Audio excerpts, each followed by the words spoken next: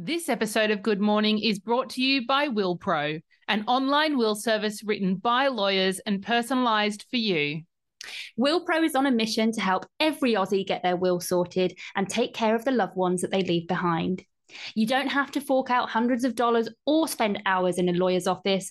With WillPro, you can get your will sorted for just $99 without even leaving the couch. WillPro is offering Good Morning listeners 25% off all online wills using the code GOODMORNING. For more information, visit willpro.com.au.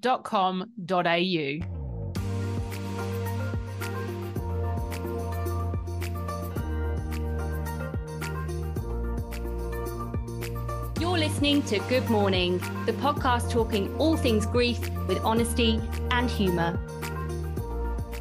Welcome back to the Good Morning podcast. We are your hosts, Sal and Im, and we are back today with another episode of our community-driven Grief Tip Tuesday segment, which is a bite-sized episode where we share griefy tips and advice by you all, for you all. It is perfect for us grievers who haven't got a lot of spare time on our hands.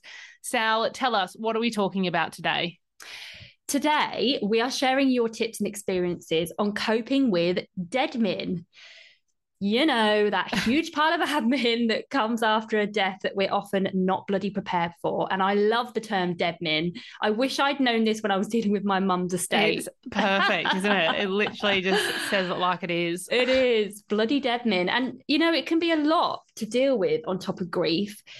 And many of you listening, you might have already been through the process like us, but it's always really good to be prepared for next time, I think. Maybe you are caring for someone at the end of life or experience anticipatory grief and have the admin side of things to consider as well. So let's jump in. On the topic of anticipatory grief and what helps, Cindy has written in and said, asking for help from family and friends has helped me. I had spent 2 months with mum in hospital, and when she died, I was absolutely exhausted. Then all of the deadlines hit and I was not prepared. So I asked my siblings to help with the funeral decisions and my aunts and uncles to help with the ceremony. I knew I needed help, so I asked for it. Yeah, I think that's a really important one because I think sometimes it can just fall on one person's shoulders and it is a lot to cope with. Sometimes we kind of feel awkward asking for help. But I think if you know somebody who's really organized or really good at jumping on the phone and ringing around and getting quotes and stuff, don't be afraid to ask for help. And because you really do need it at times like this. It's so fucking overwhelming. And Ash actually has a really good suggestion here also on the topic of dealing with anticipatory grief and planning and pre-planning, basically. She says, if you're caring for someone who's facing the end of their life, I would recommend that you make the calls to the funeral homes before the death actually happens.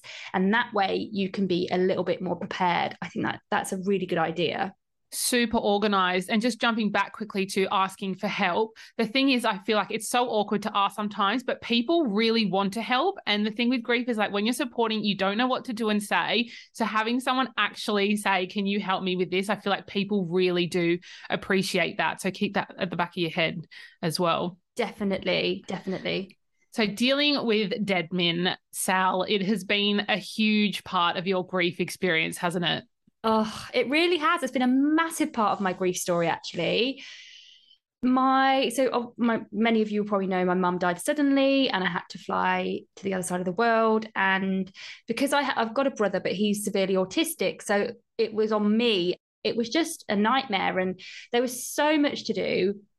I remember I just wasn't, you never really think, do you, about all the things that you've got to do when someone dies.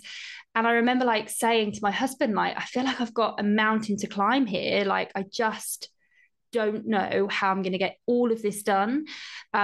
Because I was in the UK as well, I only had a certain amount of time to get it all done. And yeah, I just had to project manage the shit out of her death, basically. It's crazy. I can't relate to that. I had a very different experience. I didn't have to do all of the deadmin stuff, but I could not imagine having to deal with that on top of everything else. Kudos to you and for everyone else going through that. It's just so much. So it's really important that we are kind of having this conversation because no one warns you about about it, do they? No. And like, I think a lot of people think, oh, I'll just deal with it when the time comes. But it's good to know like what you need to do and to have some tips as well. And because like mum died suddenly, it was literally like doing detective work, like having to go through her emails, find out like, who she banked with, like what subscription she has, like there's so many like tiny things that you have to do. And then there's all the paperwork and like doing all the ring arounds. And it was really stressful. And it kind of amplifies feelings of grief, because you're kind of like, every time you have to fill out a form, or you have to like call a bank's bereavement line to let them know about a death, like it just brings it all back up again. I think that's something that people don't realize. How the fuck are you supposed to find like people's like passwords for things and Netflix subscriptions? Like, I don't even know my own passwords for things. Like, what the hell do you even do? Yeah, you just have to sort of go through emails through their phone. Like, Whoa. you kind of can figure it all out, but then you just have to, you have to do all the ring arounds and like little things that you don't even think about. Like my mum's sofas, randomly, she had them on finance. So then it's like, finding shit like that out, and then calling like the sofa people and being like having to pay off the balance. And it's like, it's a lot. Going through their like text messages and I would have been like, no, it's just too hard for me to deal. That sofa can just sit there for like 5 years time and let all the interest build. No, I'm glad I didn't have to deal with this. Oh gosh. So Liana has written in and said, dealing with the dead min was the hardest and strangest thing. I just kept reminding myself that I am doing this for my mum. Oh, I can so relate to that. And like I just said, it's stressful because it is a constant reminder of them and that they're gone in the situation. So yeah, props to you, Liana, for doing that, because it is really hard. Victoria Holly says, sorting the estate actually made me feel useful when otherwise I would have felt completely useless and hopeless. I think that can be an element when dealing with dead men and grief as well, can't it, Sal? Like, of having something to channel your griefy energy into. Definitely. And like you just said earlier, sometimes we do feel like a bit lost and maybe like a bit not useless, but if you're not the one that's taking charge, if you do help out, or if you've got some things to do, it can help you feel like you're doing something a bit useful, but then also you do need time to grieve. So finding the balance is key. Give yourself that focus too, I think, can help some people. Definitely. Jennifer Louise, 37, says, space it out and don't rush into making any decisions quickly. Yes, this is an important one to flag, because I think when we go through something like a massive loss, sometimes we want change, and we want change immediately, or we want to run away or make a rash decision, like maybe selling a home or doing something big. But I think it's a good idea just to like wait and not make any big decisions when you're in the thick fog of grief. Don't up sticks to live in a beach hut in Barbados, as tempting as it may be. Oh my God, so tempting. Gosh, I didn't make any big decisions, but like I did kind of like move really far away from where I was normally living, and it's not something I would have ever normally done. Grief makes you do some weird things. So when you're in the thick of it, try not to make those big decisions. It's important to process your feelings. I think as dealing with dead men can bring up a lot for people, and estates and admin can even cause rifts and ruptures in relationships, in the family dynamics. And if you're the one dealing with it all, if it all falls onto you, it can be so difficult. So we actually got a voice message from a listener the other day via our Grievers Anonymous hotline. So we wanted to tell you guys, because I think it's really important for this conversation, but she said she was feeling really angry at her dad, who died last year, because he didn't have a partner and she's the oldest sibling. She had been lumped with settling the estate, and there was just so much debt and so much shit that hadn't been sorted. So her life for the last year and a bit has become all about scheduling in time to settle her dad's debts. And she said that she just doesn't have time to cope with her grief. So she also has to do all the shit he didn't do when he was alive. So I think that's bringing up the feelings of anger for her, which are completely justified.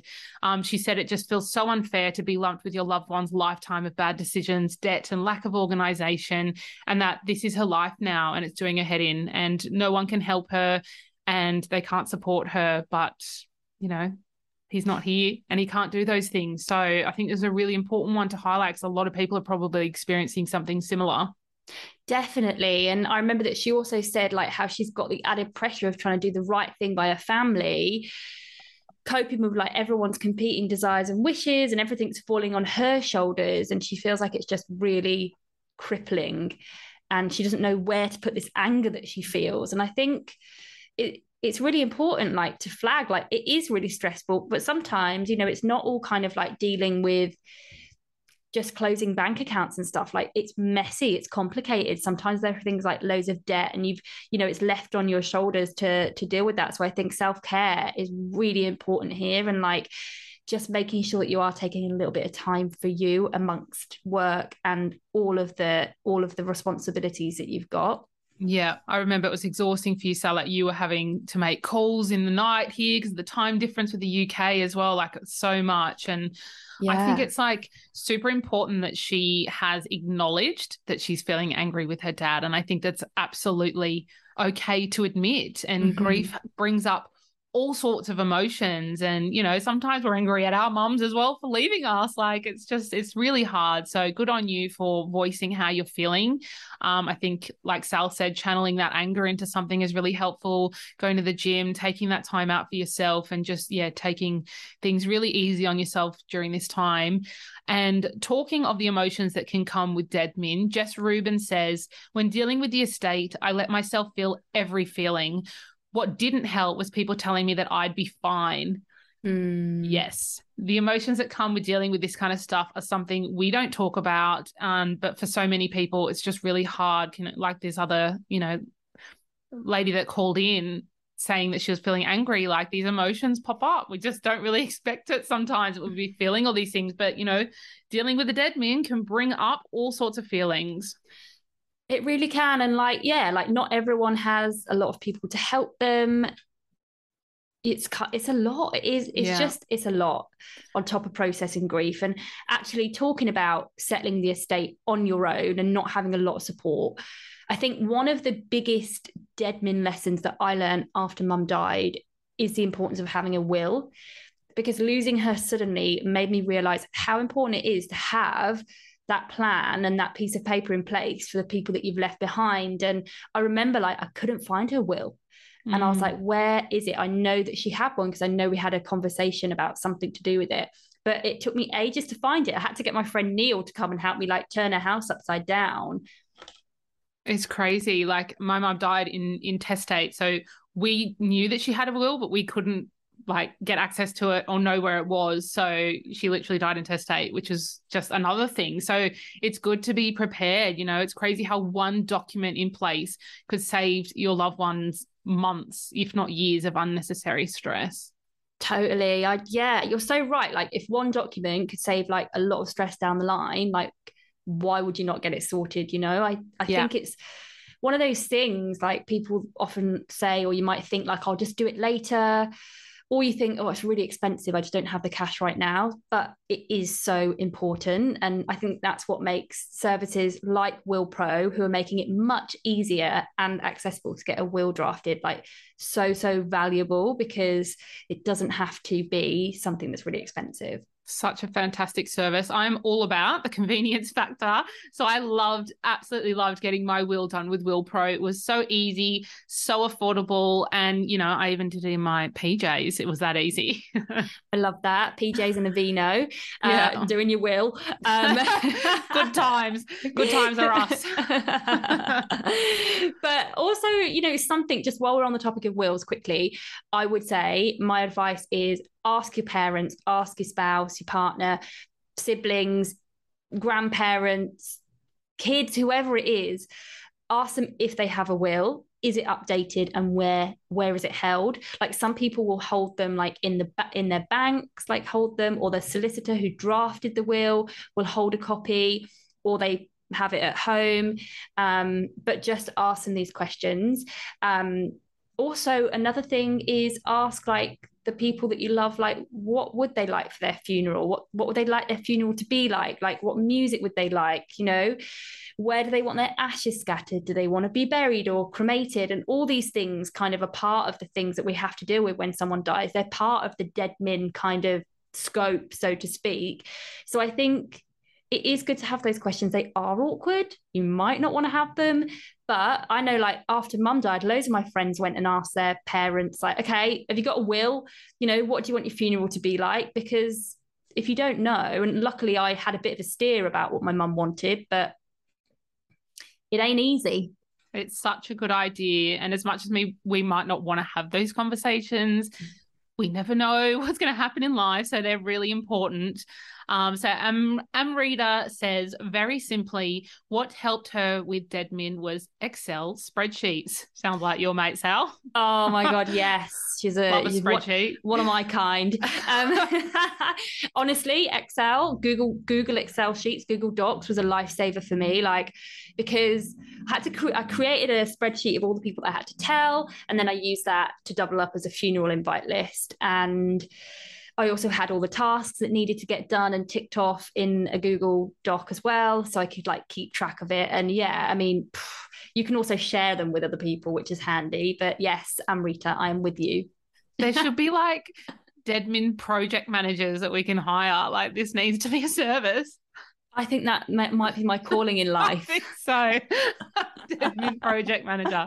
No, I need you. You can't leave me. Beck says, I would just write a list of what needed to be done and try and cross things off like I was in business mode, like you, Sal.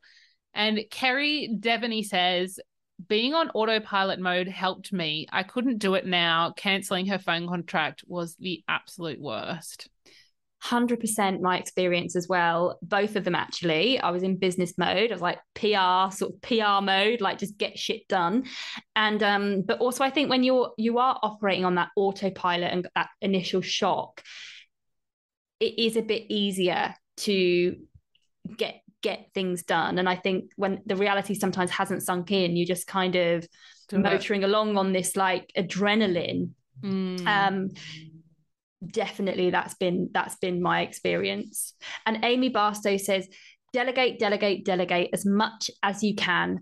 My sister and I sorted the estate out together, and when we did, we'd factor in doing something nice alongside it, like having a lunch afterwards. And I think that's actually a really good idea, because it is painful, it's hard, it's a ball ache, let's be honest.